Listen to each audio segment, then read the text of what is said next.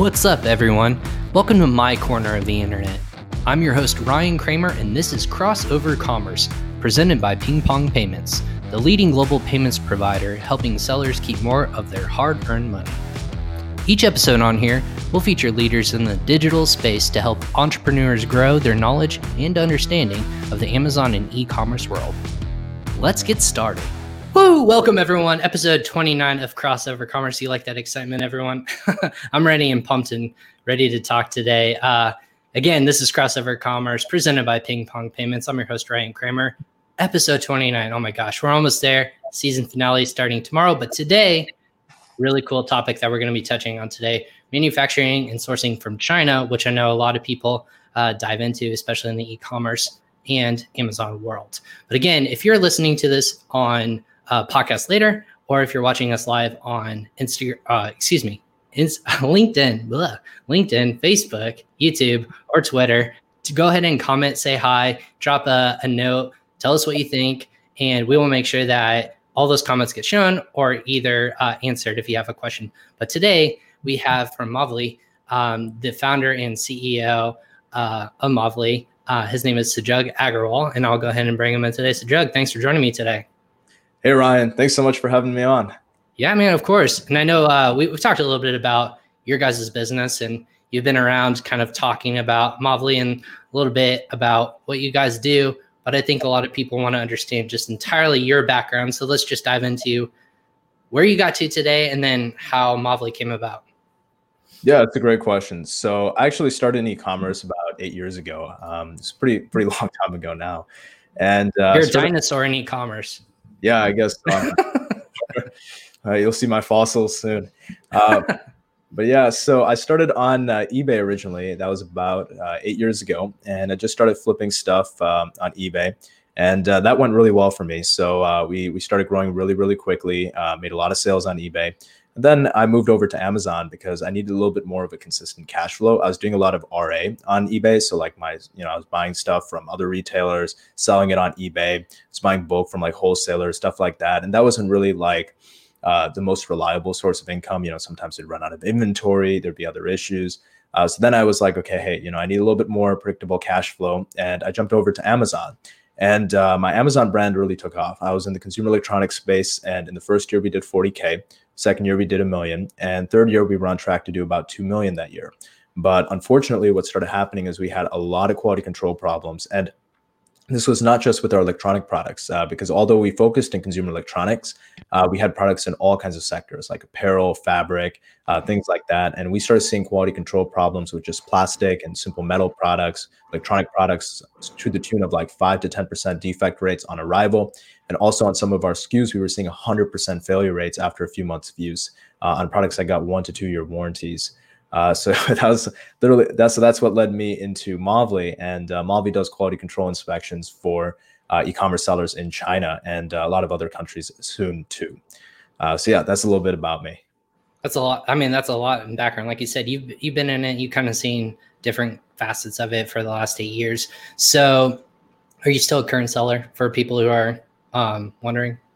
That's a good question. Not anymore. So I stopped selling about 1.5 years ago. Okay. Is that a good decision or bad decision, you think? I think it was a good decision for me at the time. So, with that brand growing so quickly, it took like all my cash and then it just collapsed because of quality control. And so after that, I just wanted to take a little bit of a brief pause from Amazon, which is where I'm kind of in right now. But pretty sure I'm going to probably start up with Amazon pretty soon, again in the future here. But I want to do it at a place, when I have Mavli in a good place.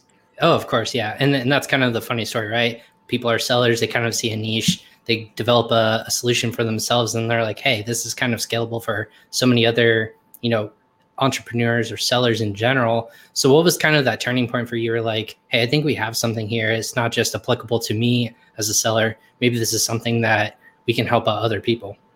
Yeah. So after my business started having some issues with quality control, I ended up moving to Shenzhen for 6 months.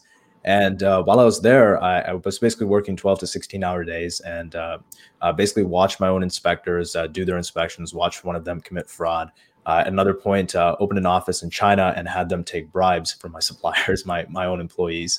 And then at a third time, after doing my own inspections, I was catching those problems. So after I finished up with that business and living in China, I actually moved back here to the States. So I'm based out of Chicago, and I started talking with a lot of sellers. I went to a bunch of conferences all around the US, spoke with a ton of e-commerce, Amazon sellers, Shopify sellers, brick and mortar sellers. Chicago is the home of brick and mortar, so a lot of sellers nearby. And I started talking to all of them, and I said, hey, do you trust your inspections company? And how do you guys deal with quality control and things like that? Because I was having the same issues. And what I learned is that all of them said, to the tune of these words, that we don't trust our inspections company, but it's better than doing nothing. And I was like, wow, like we live so we live in 2018. We got Elon Musk. That was like 2018 at the time. We live in 2018. We got Elon Musk, putting Neuralink, trying to wire stuff up to our brain. And we got all this kind of new technology coming up. And we can't just make sure that, an inspection was done properly in China. It just didn't make sense to me. So that's when I went ahead and founded Mavly. Oh my gosh. So there's a lot of things to take from that. I think one of them is you just got up and you just moved to China. There was no like actual motivation. You had business that was thriving obviously in the United States, but you wanted to fix something. So you just took it upon yourself to go over and look at it yourself, and you perceive so many different things. So what's it like to just like go and maybe just be immersed in it all? Yeah, it's a really good question. So actually, when we started having all those issues and I decided to go to China, I was actually visiting my mother, and she's in a suburb of Chicago. So I'm in downtown. It's like 30, 40 minutes. I was just hanging out at her house, and I was spending the night, and I was just sitting on the desk and using my computer. It was like 2 a.m. in the morning. And I was like, okay, I need to go to China. And that's when I bought my flight ticket for that morning. Oh my gosh. Yeah. At 24 hours, you got up and went to China. Yeah, that's pretty much my entire decision process. It was like 3 hours at like 12 to 3 a.m.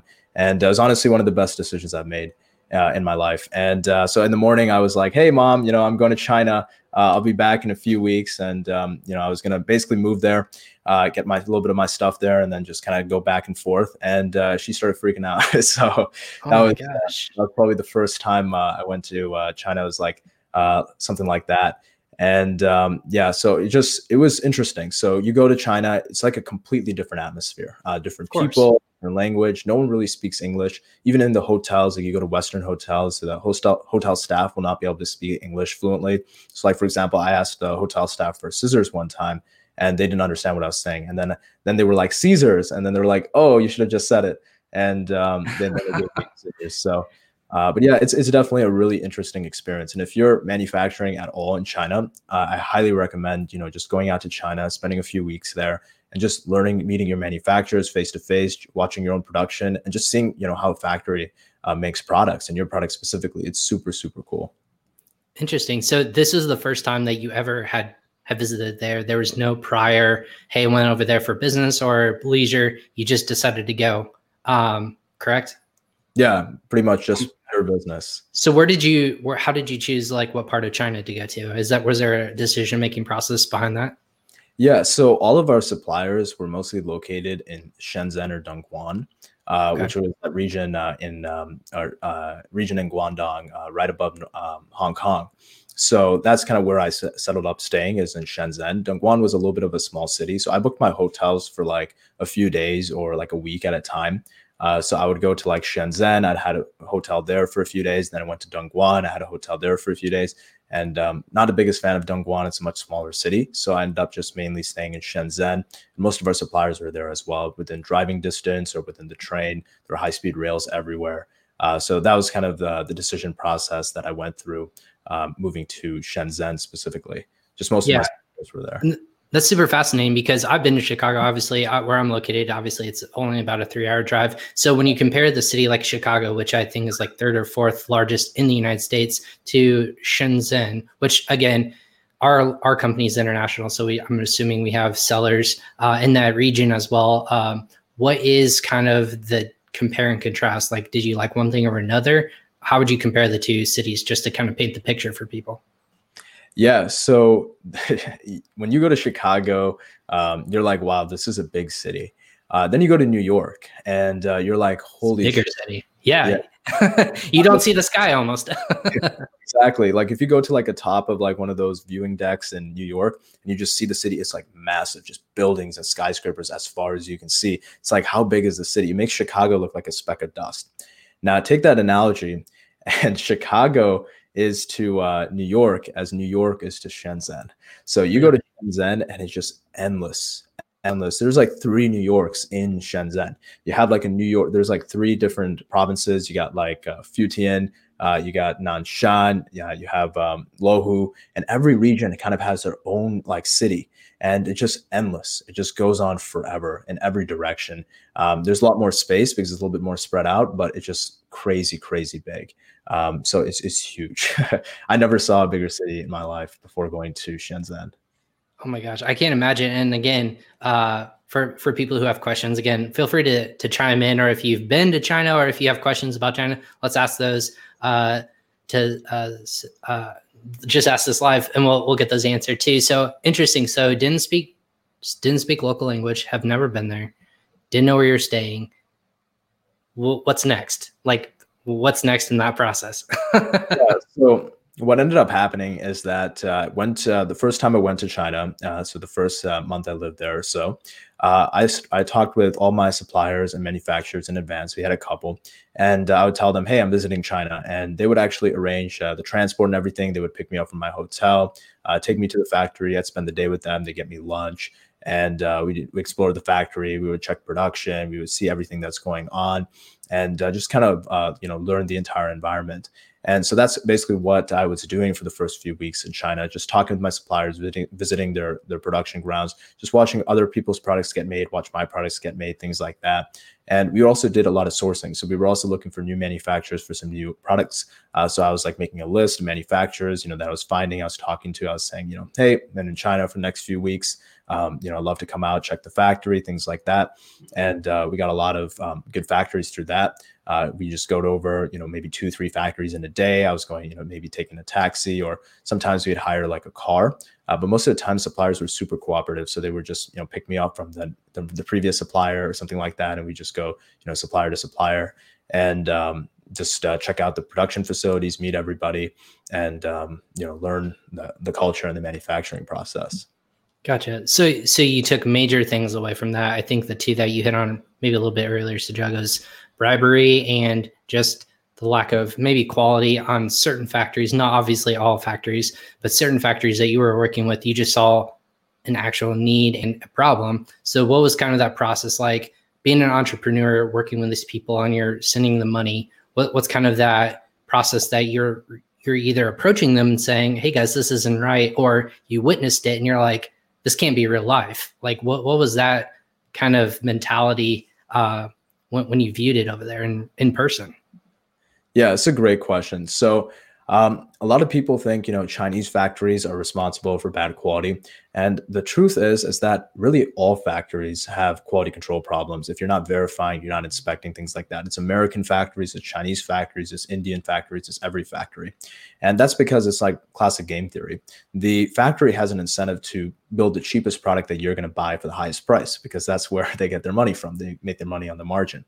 And similarly, you get, you want to get the lowest price product of the highest quality, so you can sell it and you have your brand and you have your reputation. So it's kind of these contradictory forces, and that's what creates quality control problems. And Western companies don't have it as much because there's more contracts, there's more liability, things like that. Whereas like Asian countries like India, China, when you're importing from those countries, there's not as easy liability. And when there is liability, it's usually for very large companies, and we're talking like $1 million transactions. So for the most part, there is not really much liability or like legal mumbo jumbo that you can do when something goes wrong. So that's what ends up happening. And that's the reason you have bad quality, because, factories might take it a couple steps too far. Now, when it comes to fraud and bribery, it's super interesting because a lot of people have this misconception that fraud and bribery is like the zero-sum game. So your supplier gives your inspector or somebody, $50, and that $50 is the reason that your inspection order passes or something else. And what I've learned living in China and from my own employees that took bribes and things like that is that everybody that takes a bribe, they like to justify it some way. There's a human justification. And everybody likes to look at it from, the person taking the bribe, their perspective is they like to think of themselves as honest thieves. Like, hey, there's a moral reason or there's something in their values that made them take this bribe, and they justify it that way. So for example, I was in my hometown here in Chicago in one of the suburbs, and I went to my foot doctor. And so this is the first time I met the guy. I have flat feet. I don't know what the medical term is. Flat feet. Yeah. We'll just call it what it is. Yeah. No, I meant doctor. I always talk about the story, and I've never looked up the medical term for what the doctor's name is yet.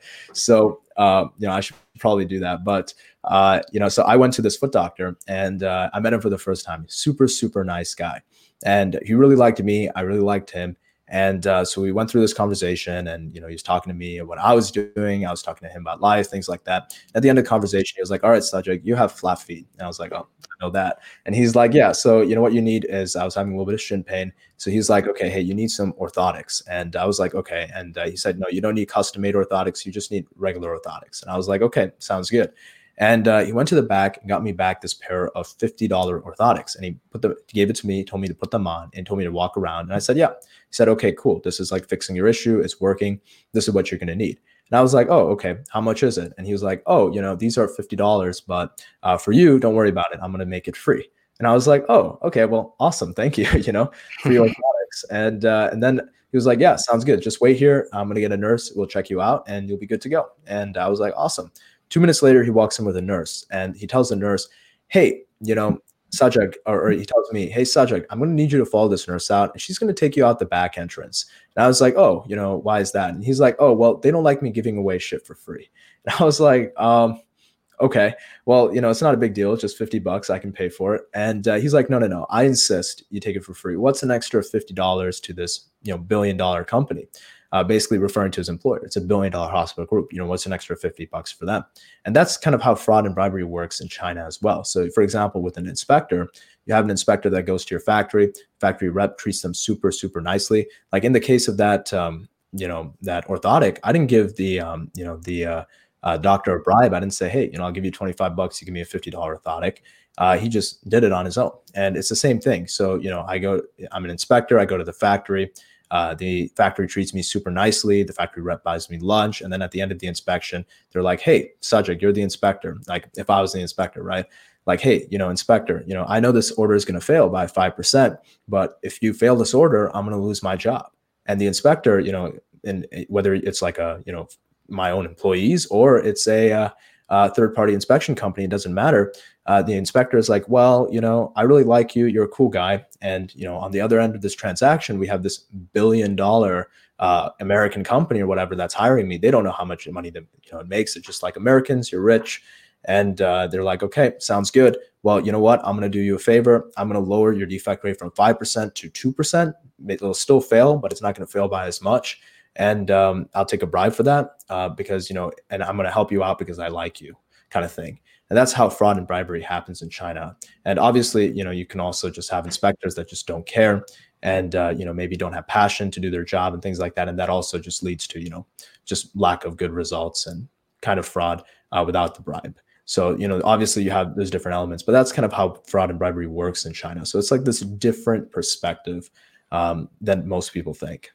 Yeah, and that's interesting. And obviously it doesn't happen just in this, in China. It happens all over the world for many different entities and whatnot. So when you're encountering a situation like this, how often are you in, like, how often is this happening? Is it 3% of the time? Is it 10? Is it 50? Is it 100% of the time? What is it that Mavli is finding that this is a consistent factor that you really need to keep an eye on?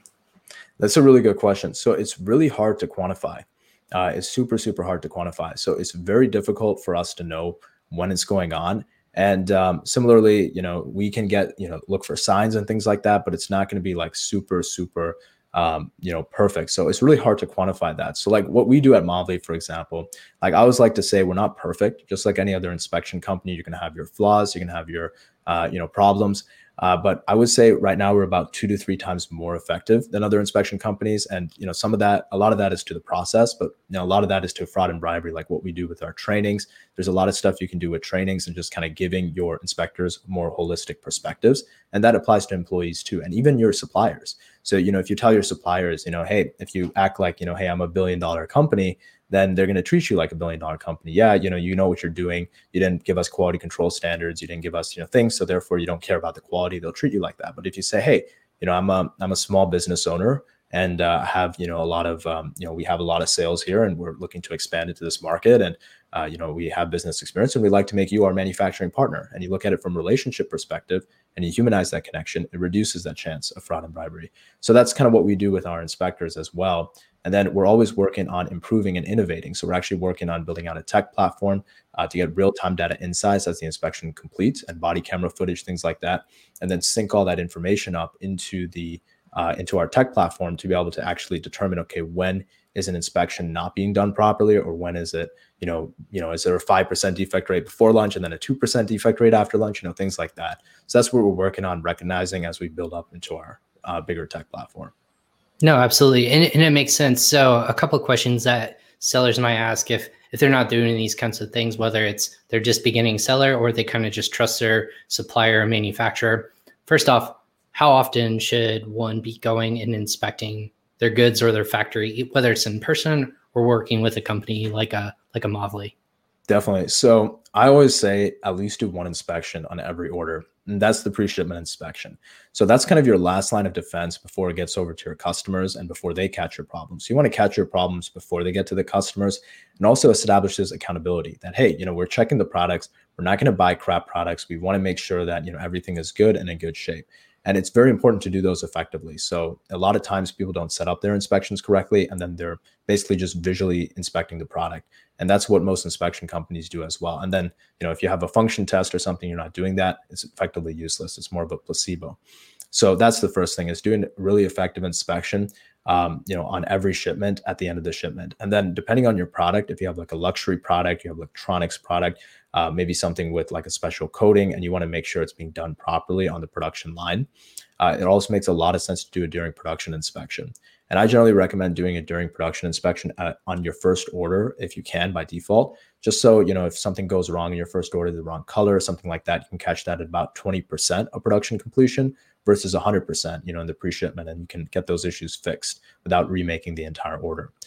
So that's kind of the first thing. And then in terms of like other products, like if you have luxury products, electronics, sometimes it makes sense to do those during production inspections every couple of orders or every order. It really just depends on your risk tolerance and, how many issues you're having. But you do want to have some sort of process in place, because when that one bad order comes, like for our suppliers, we didn't have any issues for 1.5, 2 years with a lot of our suppliers. In our third year, that's when we started having problems. It was just all of a sudden. And for other sellers we've talked to, it's gradual. It's a consistent decline. And, other sellers, they have issues on the first order and others have issues on the second or third order. So it really just, it depends on every situation. But, that's why you want to have some sort of protection processes in place, because when those orders do come and they're bad, that one bad order, we actually did a calculation, and just $3,000 of a bad order is enough to pay for your inspections for 7 years after you consider warranty claims, returns, things like that. And that's not even including brand damage or stuff that's not quantifiable, like negative reviews. Yeah. And you had mentioned a couple different things. Rewinding a little bit, what are the different types of inspections that people instigate or you guys take to make sure quality is good or product's good? What are those kind of like step points? And I would call them like varying levels of inspections. Yeah, definitely. So there's 2 main inspections that we specialize in, and there's really about 4 main types of inspections. So you have like the initial production check, which is like before you actually go into production, you check the raw materials. Most people are not going to know the raw materials that go into their products, so that may not be effective for most e-commerce sellers. The next inspection is during production inspection. That's done between 20 to 80% of production completion. That's one of the ones we specialize in too. And we generally recommend doing that at about 20% of production completion, and only in certain cases, maybe 80%. But generally earlier, the better. And then there's the pre-shipment inspection, which is done at 100% of production completion. It can also be done at about 80 to 90% of production completion, but we generally recommend waiting for the entire batch to be done. just so we can make sure, everything is correct and everything gets randomly sampled. And does that need to happen at the factory, or should that happen at like a port or when you receive it? When is that perfect timing? That's a really good question. So we have a lot of customers that talk to us and they're saying, hey, can you just do it at the shipping port? And we can do that because we go to the factory. But what most inspection companies do that do it at like a shipping port, those are usually freight forwarding companies. And that's very different from an inspection company. So freight forwarding companies, most of them don't really know how to do inspections. They don't set up the sample sizes properly. They don't make it statistically significant. They don't randomly sample properly. They don't have the right training. And freight forwarding companies, once you've shipped your products from the factory and you've shipped it over to the port, you've lost your leverage. You've already paid your 70% payment. You have no leverage on your supplier anymore. And on top of that, align incentives. Your freight forwarding company makes money when you ship your products, not when you don't ship your products. So they have an incentive to, give you a past inspection or just, not do a super thorough job, because they want you to ship those products. And, if something goes wrong, you're not going to come back and blame them because they're the freight company. So, they kind of have, a little bit of a playground for them. So that's kind of the big issue with doing inspections at ports is you've lost your leverage and, it's too late to kind of fix issues. And it's also very biased. The other problem is also when you're at the factory, you have a lot more resources at your disposal. So if the factory has a quality control lab, they have machines, things like that. Now we can use those machines in the inspection to make sure that the products are truly made properly. So for example, maybe you have like a salt spray machine. This is like when you spray like salt water and it's like high velocity, it's sprayed at stuff. And that's to kind of make sure that, it doesn't like, break off, it doesn't chisel off, things like that. I think that's the name of the machine. It's a few years ago when I saw that. And, but yeah, you have that kind of machine at the factory. You're not going to have that at the port because your port's not going to have, all the machines for all the different products. You can have 0 machines at the port. So you have all of that at your disposal when you're at the factory. You can use that, make sure your products are built properly. And you also have factory help. You can ask the factory people for helping, hey, can you repackage the products so the products get repackaged properly? And you can watch that. You can't, in the port, you're going to have to repackage it yourself. And it's probably not going to be done as well because you don't have the machinery. So really you want to do it at the factory. Doing it at a port is, in my opinion, a really bad practice. Almost too late in the game. Yeah, that makes sense. So when, if people are doing it themselves, whether they just go over there, do you need a third party inspection company to kind of oversee and do it every so often as well? So you mean like in terms of like a third party or an in-house team? Yeah. So if I'm a seller and I'm actually a little bit bigger, if I have a team overseas and our company is actually inspecting a supplier and our supplier and our factories, would a seller in that case still need an entity like a Mavli? That's a great question. So it really depends on how detailed and how thorough you want to get with your inspections. So when I had my own in-house team, we had to provide our own trainings for inspectors, things like that. And we were not really doing things to best standards. And at the same time, we didn't really have the processes and the procedures in place to recognize fraud and things like that. Like, for example, if you talk to like Walmart or Target, these big giant corporations that have offices in China, they have economies of scale. And economies of scale are really, really powerful. So they actually have entire security teams that their entire job is just to monitor the employees, especially in the sourcing areas, and check their bank accounts, check their balances, make sure they're not taking bribes from the factory. Hey, someone is driving $100,000 BMW, and you're making $10K a year. Like, okay, there's a little bit of a mismatch here. So they have an entire job just to recognize that. So when you hire your own team and you can do that. And that I did that. My team started taking bribes from the factory. It just became a huge problem to manage. And there's just no accountability, no process. You lose your economies of scale, and you're not working to best practices. Like, for example, Mavli, we're investing hundreds and thousands to a few millions of dollars in the upcoming years to build out this tech platform to streamline inspections, get real-time data, get data analytics, data insights, and do that to recycle back into more effective inspections. The more tech we get, the cheaper our inspections become and the more effective they become. So those kind of resources, it doesn't make sense to build your own inspections platform and do your own inspections. So that's kind of my approach to it. And that's why I ended up founding Mavli instead of like just building out, a consultancy that just does, a lot of different things like sourcing and stuff like that, because I wanted to focus in one specific area and be as good as possible there.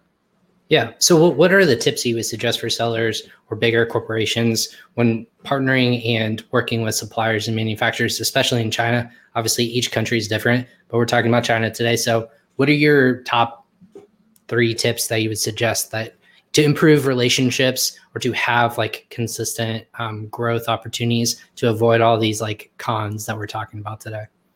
Yeah, definitely. So I think the first basic thing is look at things relationship based and not transactionally.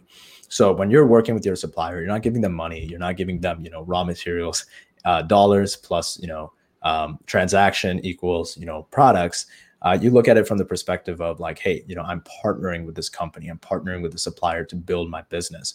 So that's the first thing that I always recommend. The second thing that I always say to mitigate your risks of quality control and things like that is to actually talk with your suppliers and do factory audits before you actually start working with them.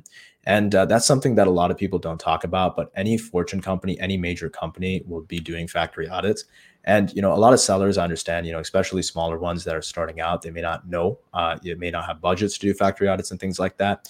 And that could be the case. But I always like to say, think about the risk, because when you end up working with the factory, sending a deposit, and then having your order delayed 3 months or come out terrible quality because the factory didn't have a quality control lab, they didn't have proper processes, or it's like an owner just running out of his notebook, one of my factories, when I went to China for the first time, I wasn't doing factory audits entirely on all my factories at that time. I went to the factory and I saw they had no quality control machines and the owner was just running everything out of his notebook. And that was like instant explanation to like all my problems that I was having.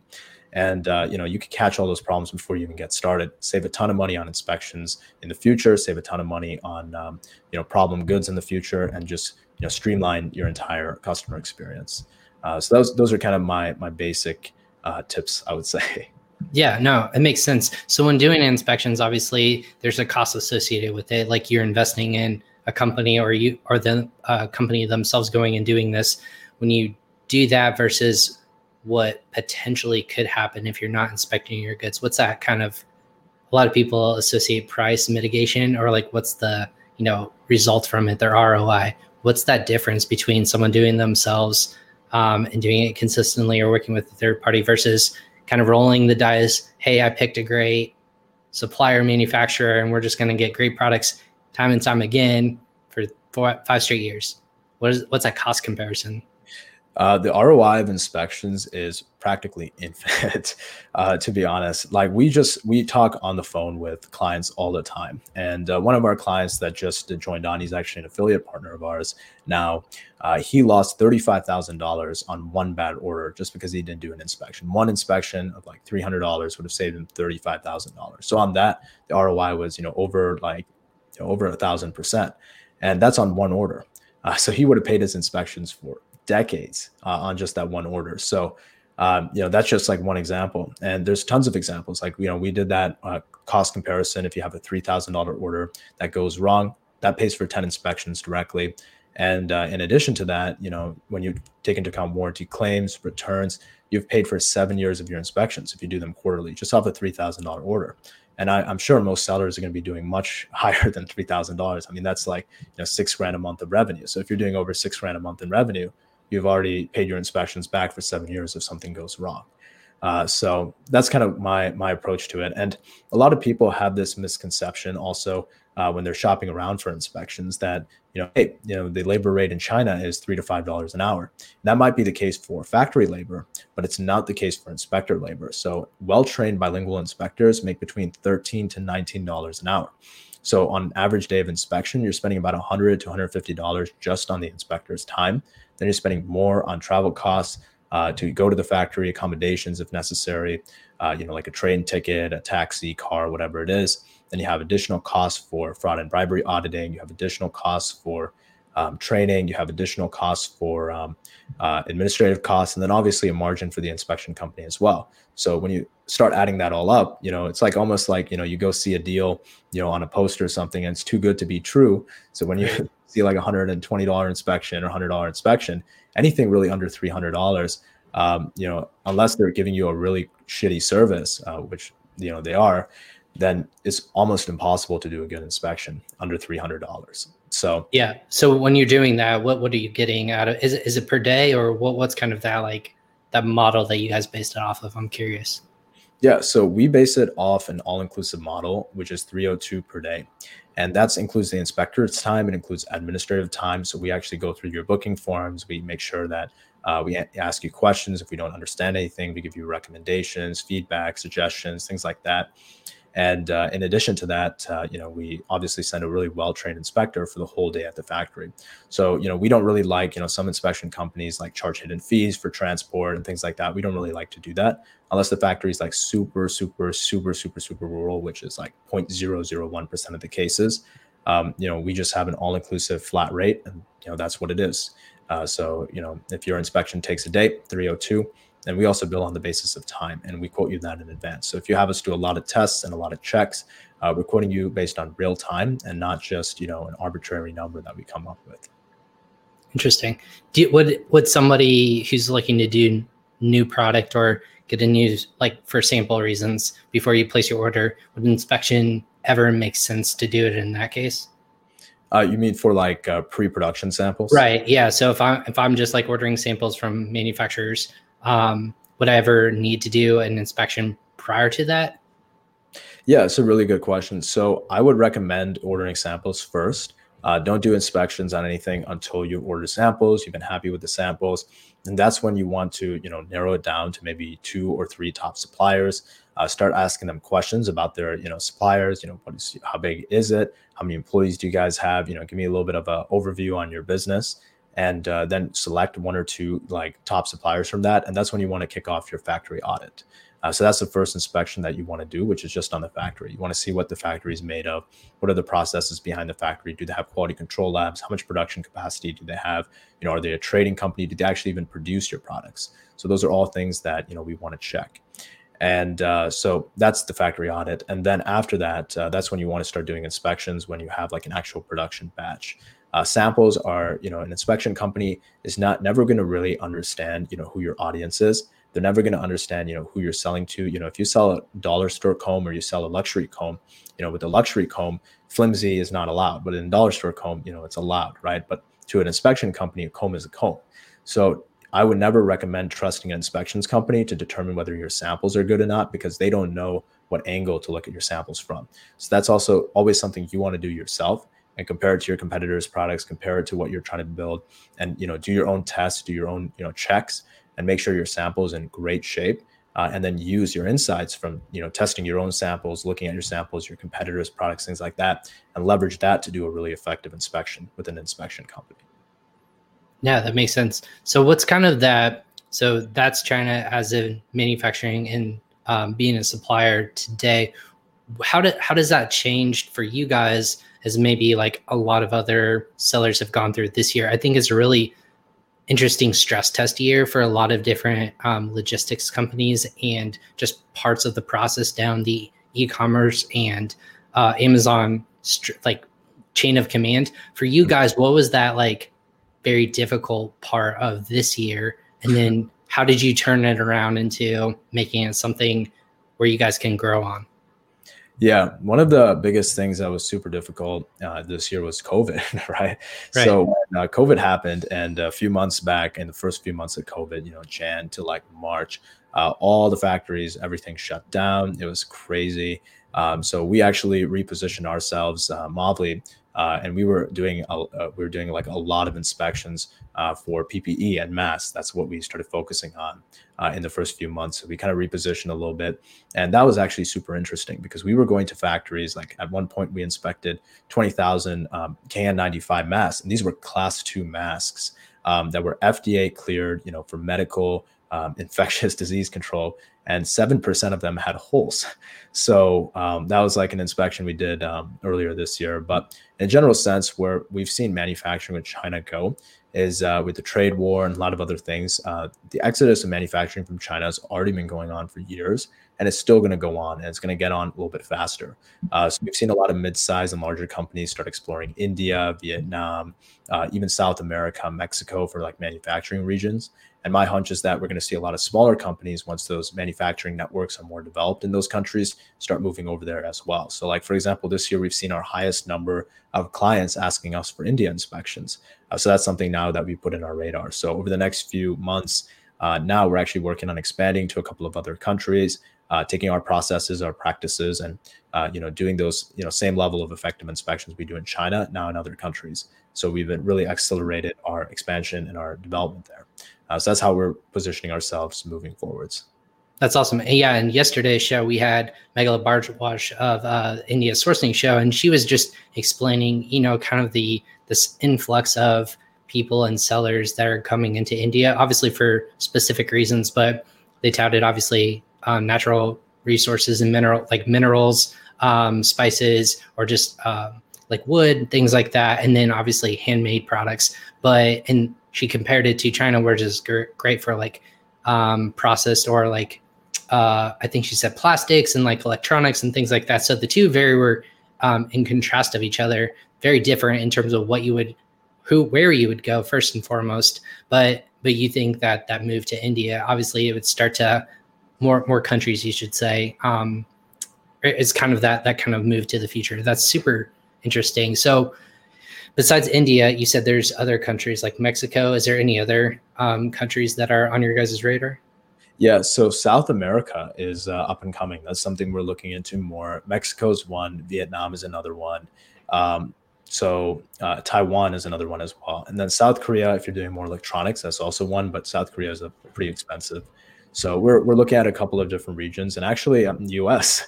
Is actually one of the regions we're looking at as well, because inspections, surprisingly, you might think even in U.S. companies don't need it, but even U.S. companies do use inspections to check their products. If you ever buy anything on those online TV shows, they always have a third-party inspection company or some inspection company go actually check the products, make sure they exist before actually getting it up to on TV. So a lot of cool things happening there. And so. No, that makes sense. So what's kind of the motivation behind Mavli? What's kind of that thing that you get out of bed and you're really excited about in terms of, what you guys do?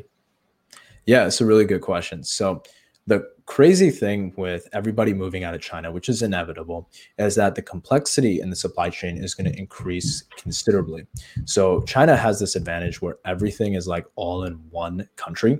So you have electronics, you have every manufacturing, apparel in different regions in China.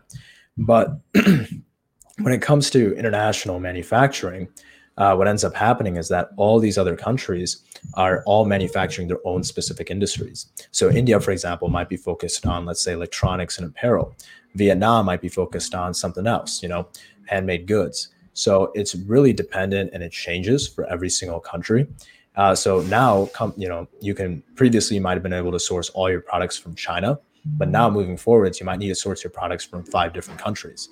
So the complexity is really changing and it's increasing considerably. So what Mavli is working on doing actually in the long term is we're trying to simplify the entire supply chain for all small businesses and try to build out one large platform that includes everything you need in your supply chain, from inspections to leveraging that data we get from inspections for a better supplier database. That's driven by real-time data insights from quality control, things like that, connecting and integrating your shipping partners, your 3PL, everything, all the way down to Amazon. So that way you never have to worry about your supply chain. You just flip a switch and your supply chain runs itself from factory all the way down to your 3PL warehouse or Amazon. So that's what we're working on in the long term, building out this giant tech platform. So that's really what excites me and drives me every day. That's awesome. So when you're paying, and I know obviously with Ping Pong, I'll tie this a little bit about what we do on the payment side of things. When you're paying suppliers in China or paying suppliers in India or wherever they're located, what's the biggest issue that you were always seeing as either a seller or even see still today with Mavli? That's a really good question. So we see a lot of sellers continue to pay their suppliers in USD. And that's really ineffective. So we always negotiate our contracts in RMB. And the reason for that is that the USD and RMB fluctuates all the time. So when China devalues their currency, you're paying the same amount of money, but your factory is making more money. In reality, China devalues their currency because they want you to save some money so you don't have to pay tariffs and your cost doesn't go up. So when the Trump tariffs hit by, let's say, 15%, and they devalued their currency by 15%, it basically, negated the tariffs, and China basically absorbed the costs because they devalue their currency. But if you don't if your contract was in USD, you're paying the same amount for your goods, and now you're also paying another 15% tariff. So like one of the things that is really advantageous, and there's a risk to this, obviously, with any Forex, you're going to have ups and you're also going to have downs. So paying your suppliers and negotiating your contracts in RMB and then paying them in RMB, that can be really, really effective and, lower your costs. You can take advantage of, currency devaluations and economic markets. And, you're also paying a little bit more to true costs because now your factory is not going to build in currency conversion. They're not going to build in all those costs, and you can absorb those costs and, shop around and maybe work with Ping Pong and say, hey, these guys give me the best rates. No, absolutely. And that's what we always tell people is, hey, negotiation happens in multiple forms, obviously with currency, but obviously if you say, hey, if I can pay you in that local currency, that savings also, like you guys are saying, one inspection can save you years of inspections. When you actually work with local currency, you can save multiple percentage points just on paying your suppliers in general. So again, cost savings in that facet, as well as making sure that your goods don't come back and bite you and hurt your brand or hurt you in your pocketbook. Well, I know we were talking a little bit before this about just that timeline of you have a bad batch of product. What was that? Can you walk us through that timeline of like how it affects you and then trying to catch up and build up that brand equity on Amazon or any marketplace again? What's that like time factor? Because that's the number one currency I think you can't get back in the world, obviously.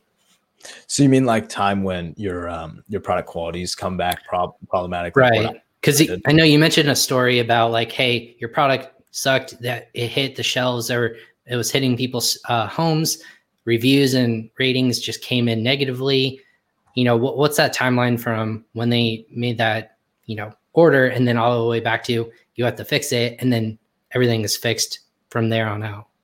That's a really good question. So a lot of people think, okay, hey, I have one bad order. Maybe it's like 10 grand. If we have a little bit higher defect rate, we'll catch that. It won't be a big deal. And I'll go on and we'll fix it on our next order. But if anybody, is actively selling products, they probably manufacture really often. Maybe you're doing an order every 1 month, every 2 months, every 3 months, something like that. Like, for example, with my business, our lead time for our products were about 3 months for some of our products, and other products were like about a month. And then you have to factor in about a month of shipping and then a month of turn. So at any given point in time, we have about 3 months of inventory, all the way down to 5 months of inventory in stock. So when that first order goes wrong, we're not going to know for 3 to 5 months when that order has problems from the customers if we were not doing inspections. And then once you find those defective orders, now all of a sudden when you find that first order, you have 5 months of inventory that's stacked up with the same problem and even worse potentially. So that's kind of what happens when you're not checking. And then the process from that is really, really strenuous. So for example, for me, when we saw that, our bestseller, is 5 month turn time total, right? 5 months of inventory. When we started seeing those problems, that's why I moved to China right away, because I was like, okay, we have 5 months of inventory stacked up. If we're not going to figure out these problems right now, we are going to get screwed, because if it takes about even a month to fix it, now we've extended our bad inventory time to 6 months. And even on the case of, just a smaller product with a 1 month lead time, 1 month turn time, and 1 month shipping time, you're still at 3 months, which is still a considerable amount. So the turn time is quite a bit. And when you find bad quality products and you want to fix them, you want to place better inspections, you go through, the process of manufacturing, maybe with the during production inspection, things like that. And you're just starting that from scratch. It could take, 1 month or 2 months for you to get enough data on your product and things like that to actually do really effective inspections. And inspections are also, criterion related. So, you're testing the product, putting them under tests and things like that. When your products break after like 3 months, you can't, just look at your products and say, hey, yeah, this is going to break or this is not going to break. You have to actually put it under a test. And a lot of times, those tests initially may not be super effective, and you have to improve your tests with time as you get data from your customers and from your manufacturing, things like that, to do more effective inspections before you ship the products. But in a general sense, it can definitely take a lot of time. And when something like that happens, most of the times, if you're selling on Amazon, you're going to have to re-rank your product. Your reviews are going to drop, from like 4.9. Ours dropped from 4.9 to like 3.8. Then it took like 6 months for it to go back up to 4.3, where our sales were starting to go up again, because it showed up as like 4.5 stars now instead of 4 stars. But yeah, it was troublesome. And then we ended up actually relaunching and re-ranking our products from scratch, just to deal with the problems, because a lot of our negative reviews floated up to the surface. Yeah, I think moral of the story is you can fix all this stuff, and time is not on your side if you have issues, especially in the supply chain or manufacturing side. There's other issues to worry about, but clearly that's what we're talking about today. So Sajug, before we're coming up on the top of the hour, and we kind of leave people today. Again, for everyone who's joining us live, thank you so much again on LinkedIn, Facebook, YouTube, and on Twitter. If you have questions for us, go ahead and enter your questions into the comments. We'll make sure Sajug and his team will be notified and they get tagged as well. But if you're watching this again after the fact, go ahead and hit the like button, subscribe for future episodes. But Sajug, if they have questions specifically or want to work with you guys, or just want to talk about stories or whatever, how can they get in touch with you guys and your team? Yeah, definitely. I mean, if you tag me in the comments here, I'll definitely be able to answer. And we'll have, I can answer. Someone from my team will be able to answer your questions. And if you're looking to connect with us for inspections, you can take a look at Movley.com, Movley.com. And just in a nutshell, Movley does inspections super, super differently. So we are working on our tech platform. We already do inspections about 2 to 3 times more effective, and we're working to that 10x level. And we have a native English-speaking back office in the Philippines. So every time you work with us, you go through the booking process. You're working with people who speak English. And it's a very clear, communicated process. Western management, we're a US-based company, and Chinese pricing, because we have our Philippines back office and Chinese teams. But yeah, so just reach out to us, and we'd love to work with you guys and help you guys out with inspections or answering your questions. That's awesome. I mean, that's good stuff. And then maybe one final question before we leave. What's your 2021 like? 2020 sucked for a lot of reasons. People have like their angst about it, but when within a year comes like new expectations and new maybe wishes, I should say. What's kind of your expectations or wants for 2021? What do you want to see happen this next year? Yeah, it's a great question. So with COVID ending, personally, I want to go travel, and I want to get out of the house. So that's kind of my personal thing. But on a business standpoint, 2021 is going to be a really crazy year for Amazon. First of all, we're going to see a lot of people start diversifying to other countries, things like that, on manufacturing. We're also going to see companies get a lot more competitive. The market is getting more and more saturated. So, differentiating your products with customizations, things like that are going to be really critical. And third thing that is going to be really interesting, and I don't know if a lot of economists got this, but when COVID ends, we have, hundreds and millions of people, not even millions, like billions of people that are so sick of being locked up.